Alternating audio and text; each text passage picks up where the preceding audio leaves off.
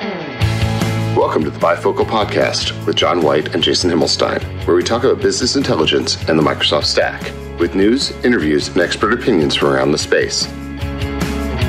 This is episode 139, recorded on March 26, 2020, where John and Jason talk to Rob Foster, Senior Manager at Deloitte and Office Apps and Services MVP, about his video on the COVID-19 data that inspired the new series on the Bifocal YouTube channel. Good afternoon, Jason. How you doing now, John? I'm good. I haven't gone anywhere since the last time we talked. No, I pretty much haven't left my house. Yep. I've left the room, thank goodness. That's a good thing. Yeah, but other's there'd be a bucket in the corner and nobody needs that. But we're off to a good start.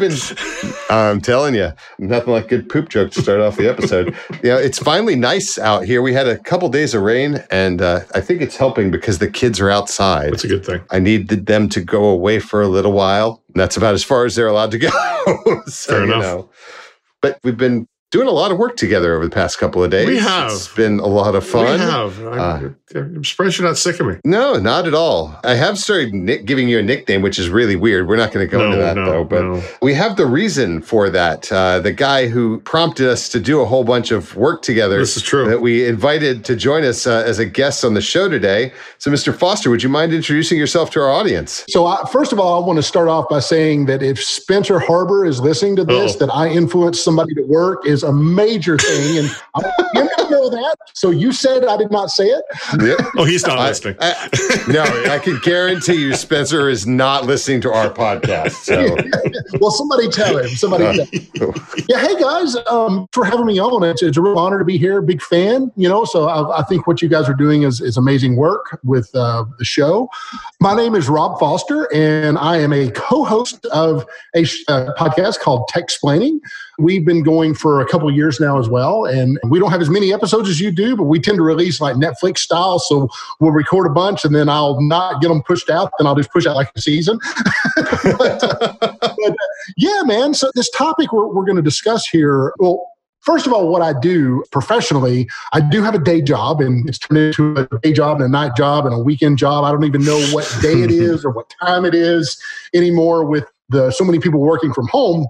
So I'm a senior manager at a company called Deloitte, and I support about 400,000 users across the firm on tools that involve collaboration. So things like Teams and SharePoint and OneDrive and other non-Microsofty tools as well. But those are the main ones, right? And so we had about, until this thing happened, we were running about maybe 150,000 people or so that were active on using Teams, OneDrive, and SharePoint. And then this pandemic hit, right? And then we started seeing hundreds of thousands of people working from home at one time. And nobody ever tested. It was just a crazy idea to say, hey, man, what if everybody worked from home? Whatever, because it's just it wasn't a remote possibility. So I want to say we haven't been scrambling, which is really surprising. Really yeah, I've been working from home for about 10 years now, and it does take some discipline, and I think I'm seeing a lot of posts out there with people that are freaking out, and things like, how do you get up and go to the bathroom without, with back-to-back calls, and people taking their laptop around with them when they walk around the house. And I'm like, no, you need to treat your laptop like it's a desktop and keep it where it's at. And so we're helping a lot of people with basic work from home skills, but the great news is that the technology works, and it works well, and we're able to not only deliver a tool that works and allows our people to not only collaborate, but stay connected with each other, with their teams, with our customers, in ways that we never have. We always envisioned as it happening on small scale, but on a very large scale, it's happening, and it's happening really quickly. And it's just so amazing that we are in a point now. I think this disease or this pandemic happened at the right place at the right time, because the technology that we have available to us is currently facilitating a lot of us not being able to get sick, right? Being able to work from home and being able to do this. So, for me to see that is phenomenal. It's bad. It's bad for the world, but we are in a time in the world to where it couldn't have happened at a better time. right? To where we do have the technology available to keep a lot of us safe. I've been preaching the gospel of working from home to anybody who will listen, and there's not many that do. You mentioned 10 years. I've been working at home since 2006. One way, I was a BPOS user, right? And there's just so many benefits to it. It's obviously not for everybody, and not everybody can do it. But I think far too few do it that could. And I think this thing might be a catalyst for some change there. People realizing that there is work getting done. We don't have to clog up our highways every bloody morning. And, people worry about cars idling for more than 15 seconds, but they don't worry about the parking lot on the freeway, right? The loss in time, the quality of life that you get back when you don't have to worry about sitting in traffic, the risk of accidents, all that stuff. I see some people kind of complaining because there's still not a lot of trust out in the world. Yeah. And I see a lot of people complaining. And I think what we're going to see is shift. Like one of my Facebook friends, and I guess she kind of lives in the next neighborhood over from me, has to submit a report every day showing how she spent every hour of the day to her boss and stuff. And I mean, I guess that's cool. I mean, whatever. But I think we're going to see a shift probably happen within weeks, not months or years, is that people are going to realize that A, I can trust my people to get their job done, and B, getting your job, where you get your job done is less important than the job you're actually doing. Right. Yeah, and that's a key shift that is it's happening right now on mass scale, and we'll start to see those dominoes fall. To me, that's lousy management, right? Worrying about the time that was taken on something or what you were doing or where you were. Shouldn't you be focused on what you did? I mean, isn't the outcome the most important thing here? And don't you need tools to measure that instead of a clock? I mean, really. Sorry, so I'll get off my couple of. I'm with you, brother. I'm with you. A couple of thoughts and points on it. I've always purported. I've been a work from home person for more than 10 years as well. I've always purported that you get more out of me when I'm not sitting in the car for an hour each direction because I'm willing to put that extra time in, getting to my desk and spending the extra time. So I heard a stat that came out of a large software development company that some productivity is down about 30%. Well, if I'm not having to drive to an office, you're getting potentially 20% more out of me to begin with than you were before because you're getting more time. Just thoughts, But that productivity down 30%, that's in the first week. And when everybody's spinning up on all this stuff, right? It definitely takes time. I want to give a couple of other interesting data points. But the world's changed dramatically. A week ago today, we lost my grandmother. And, being Jewish, we try and bury our dead within the first 24 hours, right? A lot of things came into play with how does that happen? How do you bury someone when that person died in a different place from where they're being buried? The family trying to come together, how do you deal with that when you have a moratorium on any group larger than 10 getting together? And in the Jewish faith, 10 is a really important number. We have to have 10 people to make what's called a minyan, which is how you are allowed to, you have to have 10 people in order to say specifically prayers to mourn the dead. So all of these things came in to play really fast. How do we deal with all of that? How can we get together? How do we honor someone who, passed after 93 years that we all loved so much? It was a heartbreaking thing to make the decision, I'm not getting on an airplane to go to my grandmother's funeral. I have to keep my family safe, not only me, but my older generation family who insisted on going. I have young kids. What if we had been exposed? We were at the Houston rodeo when they shut it down. What happens if, So we've been isolating ourselves, but still getting on that airplane, you could. So all of these conversations, sitting down, talking with rabbis, what do you do in those situations? We ended up using not Microsoft Teams, but Zoom in order to be able to be a part of the funeral. Somebody had their phone out and was able to Zoom us into the funeral. We were able to do what's called a Shiva Minyan that night where we had 30 people on Zoom and we were able to be together and we were all together. So we were able to pray. We were able to say those prayers for mourning. We've been doing that every night as my family, there are 12 or 14 of us get on and I've been leading a prayer service for the family to be able to do. But it's a dynamic shift. If those fundamental things in our world, attending a funeral, have to be shifted so dramatically, working world is a secondary to that with all of this other stuff. So it's an interesting different kind of a thing that I've had to deal with in the past week. And, so this distraction of helping to build this Power BI model that we're going to talk about and some of these videos that we're going to dive into in just a minute have been really helpful. The other important thing that's been going on in my personal world, I'm going to take my own moment here, is I actually took a job. So I started on Monday. I did remote orientation. It was the second class that had ever been done remotely for a company that usually flies everybody in from around the world to fly into Atlanta to sit down for 3 days and do an in-person orientation. It was really cool being able to be a part of that and help people as they were struggling through it, because I actually knew the tools and we were able to do stuff. But that was a really unique experience. The company spun up so quickly to do all of that. Some interesting things. Rob, you said that your neighbor had to record every hour. For continuing education credits, which orientation counted towards, we had to be on camera the entire time. And they had somebody in there taking notes as to when we took our camera off or when we left the room, because it counts towards continuing education credits. So, and John, I see you're angling towards, what job did I take? I could see you angling there. I actually took a job with Ernst & Young as a senior manager. And big thanks to you, Rob. You were a huge help with me talking through some of the stuff, because going to work for a Big Four is a totally different thing than what I've ever done before. I gotta think so. But I'm going to be in the financial services tax organization doing tax technology and transformation work. And I already have been spinning up, playing with some of the Power BI stuff that we have over there. So really exciting. I get to take my career in a new direction that's still very familiar. So, well, congratulations, man. Thank you, brother. I appreciate it.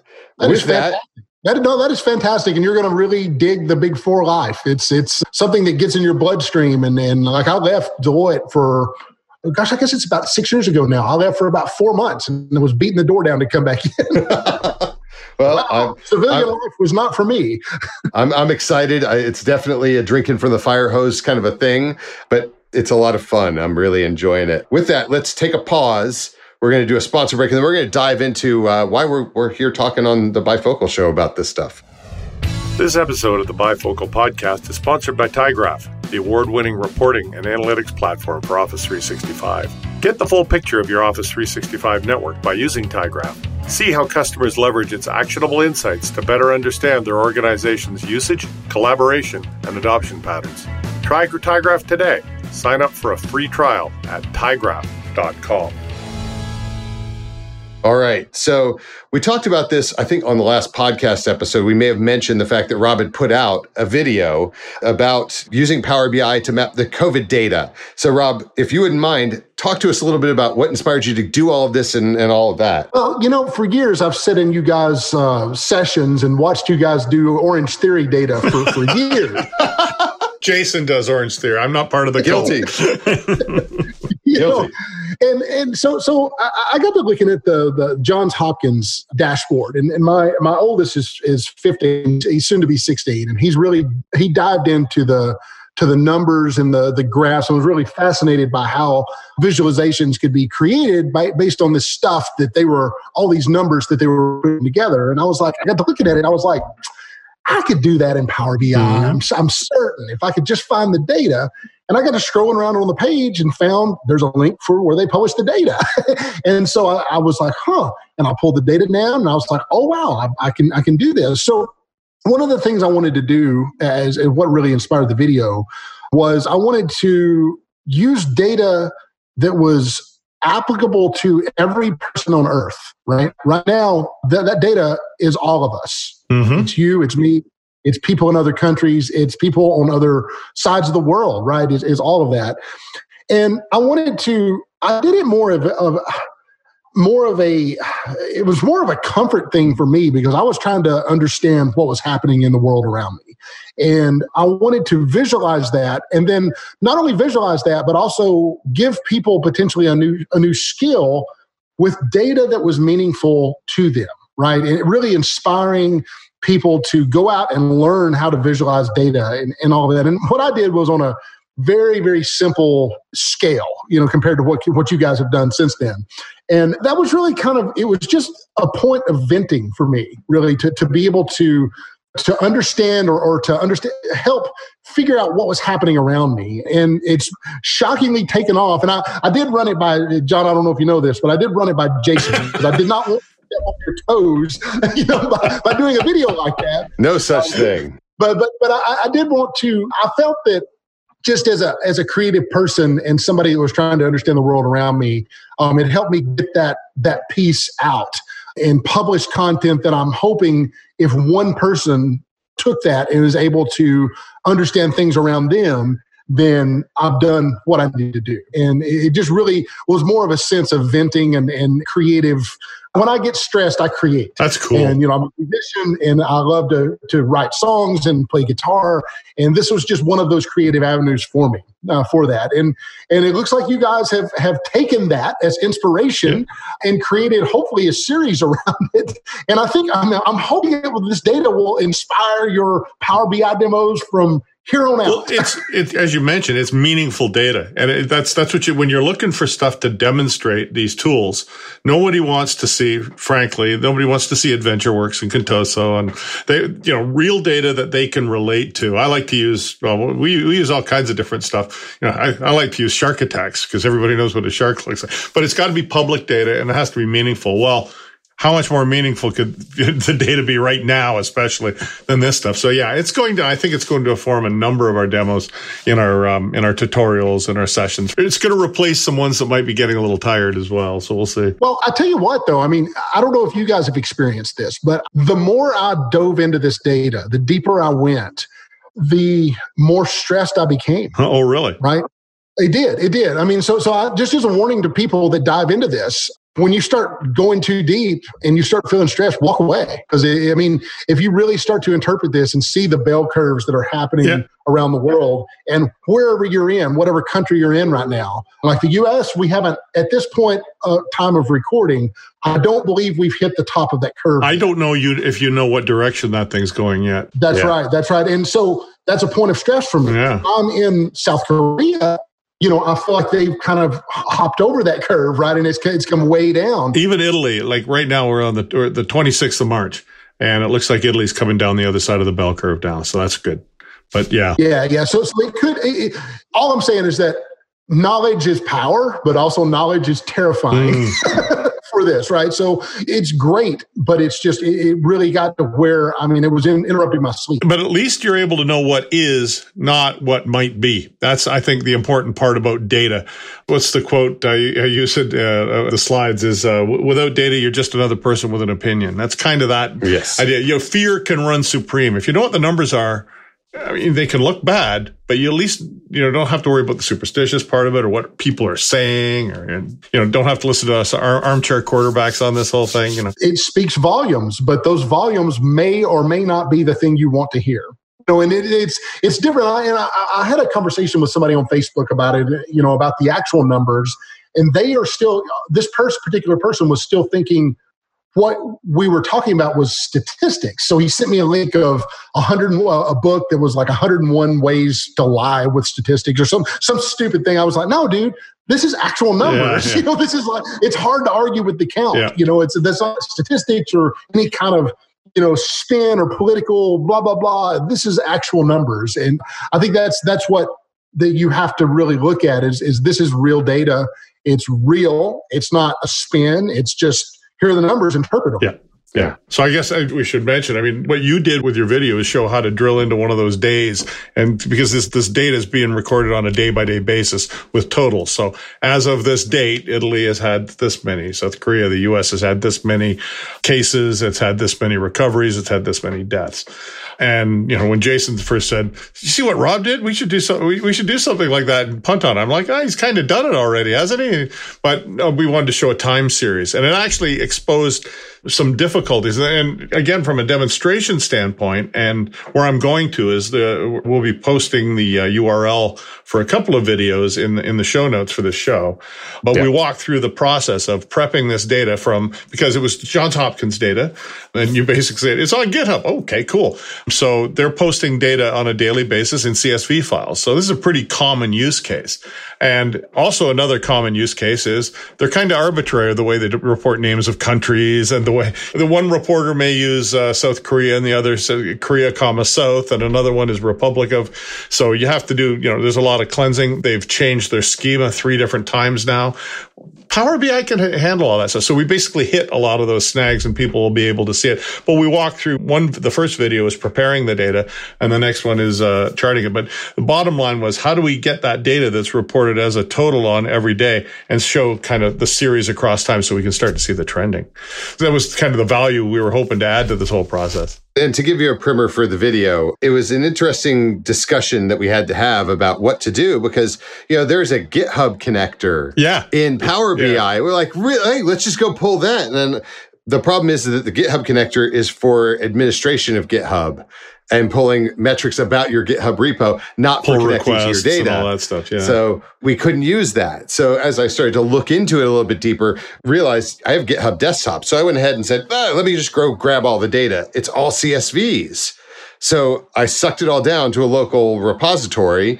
And then as we were looking at it, I went, there's no way to go and, we like the SharePoint folder connector because you can go point at a SharePoint site, and it pulls in all the files in the site out of all the document libraries. And you can trim down and just pull in the ones that you want. And as we looked at it, we're like, that would be really cool, but we have to get SharePoint. And well, I have the OneDrive for Business Sync client on my local system. So I went out, created a SharePoint document library, synced that to my local system, repointed the GitHub repo to that. So when it comes and pulls out of the GitHub repo, it puts it into a local folder that gets synced out to SharePoint. And now I have all that stuff sitting in SharePoint. So that's what we were able to do. And then John said, but Jason, now you have to go hit refresh every time you want to do this. And neither of us are developers, so neither one of us realized that you could do that through the command line in Git. So we figured out how to do that, wrote some PowerShell and pumped that into a Windows schedule task. And so now all of it's automated. And now that we've published the model, it's actually refreshed. We get the data at 6:59 p.m. Central Time every day from the GitHub repo. It gets published there. So at 7:15, I go off and pull the data. It gets synced out to OneDrive. And at 8 p.m., it actually goes off and we have a scheduled refresh going on up in Power BI. So it's a neat little walkthrough of how you could do all of those things. And then how do you prep the data? Because as John mentioned, man, this data is not clean. One file, that's nice. But as you look at it and you go across from January 22nd, which is when they started publishing this data, through the 23rd of March, the schemas were pretty much the same. And on the 23rd of March, they drastically changed the schema. So Rob, if you haven't gone off and looked at the single file version, you now get by city, some of it only for the US, by county. Only for the US. But it's a really nice map visual, like we were talking about, that fill map and everything. Really cool stuff. But it's totally screwed up everything we had built. And we had plotted it out our path of what we were going to do in the video the night before, came in the next morning, and everything was destroyed.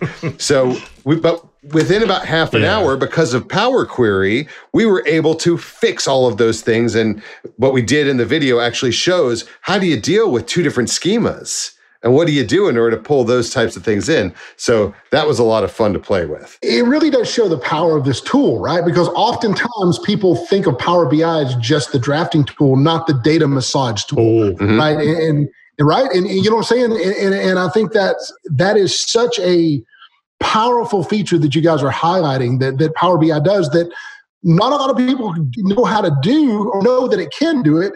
But it's not that difficult. What you did and the way you're going to show it is not rocket science. You don't have to be a coder or a developer. No, that's right. Knowledge of data and things like that, helps. But you don't have to know C#. You don't have to deploy to Azure. It's all within the tool. And I think that's just an amazing set of features that opens the door for so many different things. Soup to nuts, start from those CSVs and you end up with a publicly available report that people can drill around in. I found it useful because I wanted to do some of the analyses on a country level, because the Hopkins stuff, you can select a country and you can see maybe the new cases for that country. But you can't do country over country comparisons, and you only see new cases. Frankly, I want to look at, as morbid as it sounds, I want to look at the death numbers, because You don't need to get tested for those numbers, right? We know that those people died of that disease. So that really tells us something about the trends of that disease. But that's not something you can see on the Hopkins chart either. So we had to build that in Power BI. And so it's sliceable by date and sliceable by country. You can use the control or the shift, I can't remember which, but to select multiple countries and see how they stack up. But that's, it's control. It's control. Thank you. Yeah. I never remember. I did it just to make sure. No, it's okay. I never memorized anything in school. But again, it just let me do some of that stuff. And yeah, some of those numbers can be anxiety inducing. But if you can separate some of the noise out and see what those trends are in isolated cases, you can say, okay, here are the patterns. Here's maybe where we are in that pattern. Here's what I can expect. And I think some of the fear in this whole thing isn't so much about the disease itself, although for many, I'm sure it is, but it's how long is this situation going to be, or how far out? I'm okay once we decide it's going to be X amount of time. Doesn't really matter. Whatever's going to work. But it would be nice to know at least a checkpoint. We're going to double check. You can expect at least this long. Okay, I'm not going, is it there yet? Is it there yet? Right.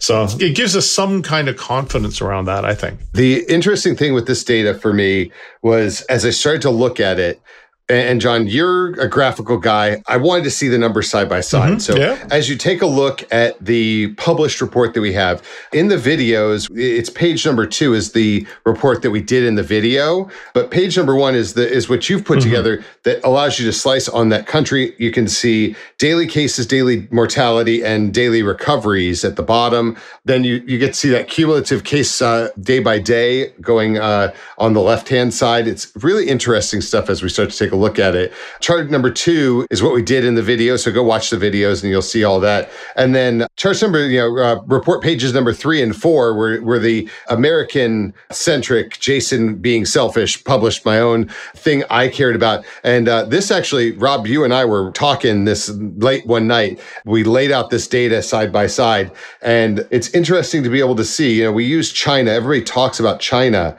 as the baseline, here, because that's where it started and all of these things, and trying to understand how we map across. And so as Rob and I were talking that night, I started to look at it and I saw in the data, sort of the number 500 cases was where you started to see the curve begin and where you started to see that. So what you're seeing in charts 3 and 4, reports 3 and 4 here are a side-by-side comparison between China and the US, starting with that when you hit 500 number, because it started in China on January 22nd, but in the US, that was March 8th. So being able to see that and see the trend, and for a little while, we were doing well, and then we sort of flipped over on the 21st. And it gets really interesting and kind of scary as we're starting to see the numbers on March 21st. The death number was only 307. Yesterday being March 25th, it's 942. So, and in China, that was lower. It's an interesting thing to just be able to go in and take a look. And the 4th report page there is Italy, because I keep hearing that we're mapping towards Italy a little bit closer. And I'm still skeptical on that. What you notice in the data, and John, you pointed out to me the other day, Italy has the oldest population of any country in the world. So we're seeing mortality rates really high in Italy, where they're not quite as high here in the US. And again, using that 500 number of confirmed cases, which just one last point, and then I'll let you talk, John. It's important to know that the Johns Hopkins data is presumptive positives as well, which means that a doctor has reported someone as being infected, even though they may not have been tested. Yeah. And I was just going to underscore that the mortality rate for Italy, if you look at it, is 10%. Now that's measured as the number of deaths over the number of cases as reported. It's not, because obviously there's many that haven't been reported, et cetera. It's not the epidemiological. I'm not a doctor, although my son is. I'm not a doctor. I can't report on it, but that's just from a pure numbers standpoint. That's what we're looking at. And it's highest in Italy of anywhere I've seen. Just interesting data points that the data sets out here. And I don't know, John, if we're going to put the PBX file into a GitHub repo for people to play with or not. We really haven't talked about it. I think that might muck with, there's a lot of stuff we had to do to make this work. But if you follow the pattern that we showed in the videos, you can build it yourself. Yeah. So I've gotten some questions. Hey, are you going to share the PBX file? I don't think we should, because there's a lot of stuff there that there's some funky we'll stuff. talk about it offline. Yeah, it's kind of difficult, and we keep having to update it. So we'll see. We'll be demoing. There's some advanced stuff in there, basically just to deal with the schema changes that came up. We basically dropped a bunch of things from the stuff we had to record, but we got into the detail of it in the actual published one. Doing that day over day analysis is a bit tricky. I think it's going to be fuel for some of our sessions or some of our tutorials anyway, because there's some good techniques in there. Hopefully. Honestly, I don't think you should publish it. I mean, I think people that are interested enough should go out there and have to learn it. Because true. If you can understand this and you can do this, it opens the world up. Yeah, that's true. To what you can do in your company. That's true. Right? I mean, it changes the ball game. And I would say if they had something they can just kind of click around that you guys have, that defeats the purpose, because the whole purpose is learning this thing, right? Yep. And I think that's I would say don't publish it. Yeah, fair enough. Then we got the instructions, and we can answer questions. How's that? That makes. Are you drowning in spreadsheets? Are you gasping for a better reporting solution? Let Marquee Insights throw you a lifeline. They can help you chart a course to success with Power BI, then get underway quickly with one of their quick start solutions while learning the ropes from their experienced staff. If you're ready for reporting bliss, go to marqueeinsights.com and click the Get Started button and learn how they can help you make better, faster decisions with smarter data. I will say, I think it's a decent learning path for anyone out there to take and start with Rob's video and walk it through, understand how to deal with things in a single file, and then move on to our first video, which is the data prep video, and then go into the charting video from there. It's a good, quick, easy walkthrough with data that you can go out and get yourself and work with. It makes it very interesting and something that you can do. You don't have to use the GitHub mechanism, by the way. You can download all that stuff from GitHub and then just go copy it one time into a document library. And highly recommend, if you're going to do that, take the data from March 23rd on and either use that or take the data from before March 23rd back. Yeah. One or the other. Just my tip and trick for the day. But I know we've got to let Rob get back to saving the world for his company, and I've got to get back to work as well. John? Well, I just wanted to chime in. We'll have those URLs in the show notes on the site. But if you're just listening to this and you wanted to get out there, they're available at link.bifocal.show. All of them start with that. And a /. For Rob's video, it's Foster 16 min, that's Foster 16 MIN. And our two videos are /COVID data prep and COVID charting. That's all one word, all lowercase. Pretty simple. There you go. Or you can check the show notes, or in each of the YouTube videos, hopefully we'll have links to all three videos. Rob, I don't know if you're able to do that on yours, but we've linked yours in there. So definitely go out, watch the videos, and that's all I got, boys. Oh, thanks, guys, for having me on. It's been an honor. It's always, I love catching up with you guys at events and Summit and all of that stuff. And I'm sad I couldn't see you in person, but it's been amazing to see you guys on the show and be a guest of guest speaker here. So thank you so much for having me. Thanks. It's our pleasure. Thanks so much for joining us and kicking us in the butt. One last plug for Techsplaining. If you're not listening to it, get out there and listen. It's a great podcast. And you're on there with a hillbilly and a Brit and an awesome lady as well. So, you got Brett Lonsdale from Lightning Tools, and you got Mark Rackley and Steph Donahue from Pate Group as your co-hosts on that. So they're all fantastic people, have great opinions. I listen to the show, so definitely go out and subscribe to that. Fantastic. Well, I guess that's it. We'll see you next time. All right. Take it easy, boys. Take it easy. Thanks for listening to the Bifocal Podcast. Be sure to subscribe to us on SoundCloud, iTunes, or via your favorite podcast app. You can follow us on Twitter at Bifocal Show. The show notes for this and all of the Bifocal podcasts can be found on the bifocal.show blog. The music for the Bifocal Podcast is Indie Rock by Scott Holmes and is shared under Creative Commons.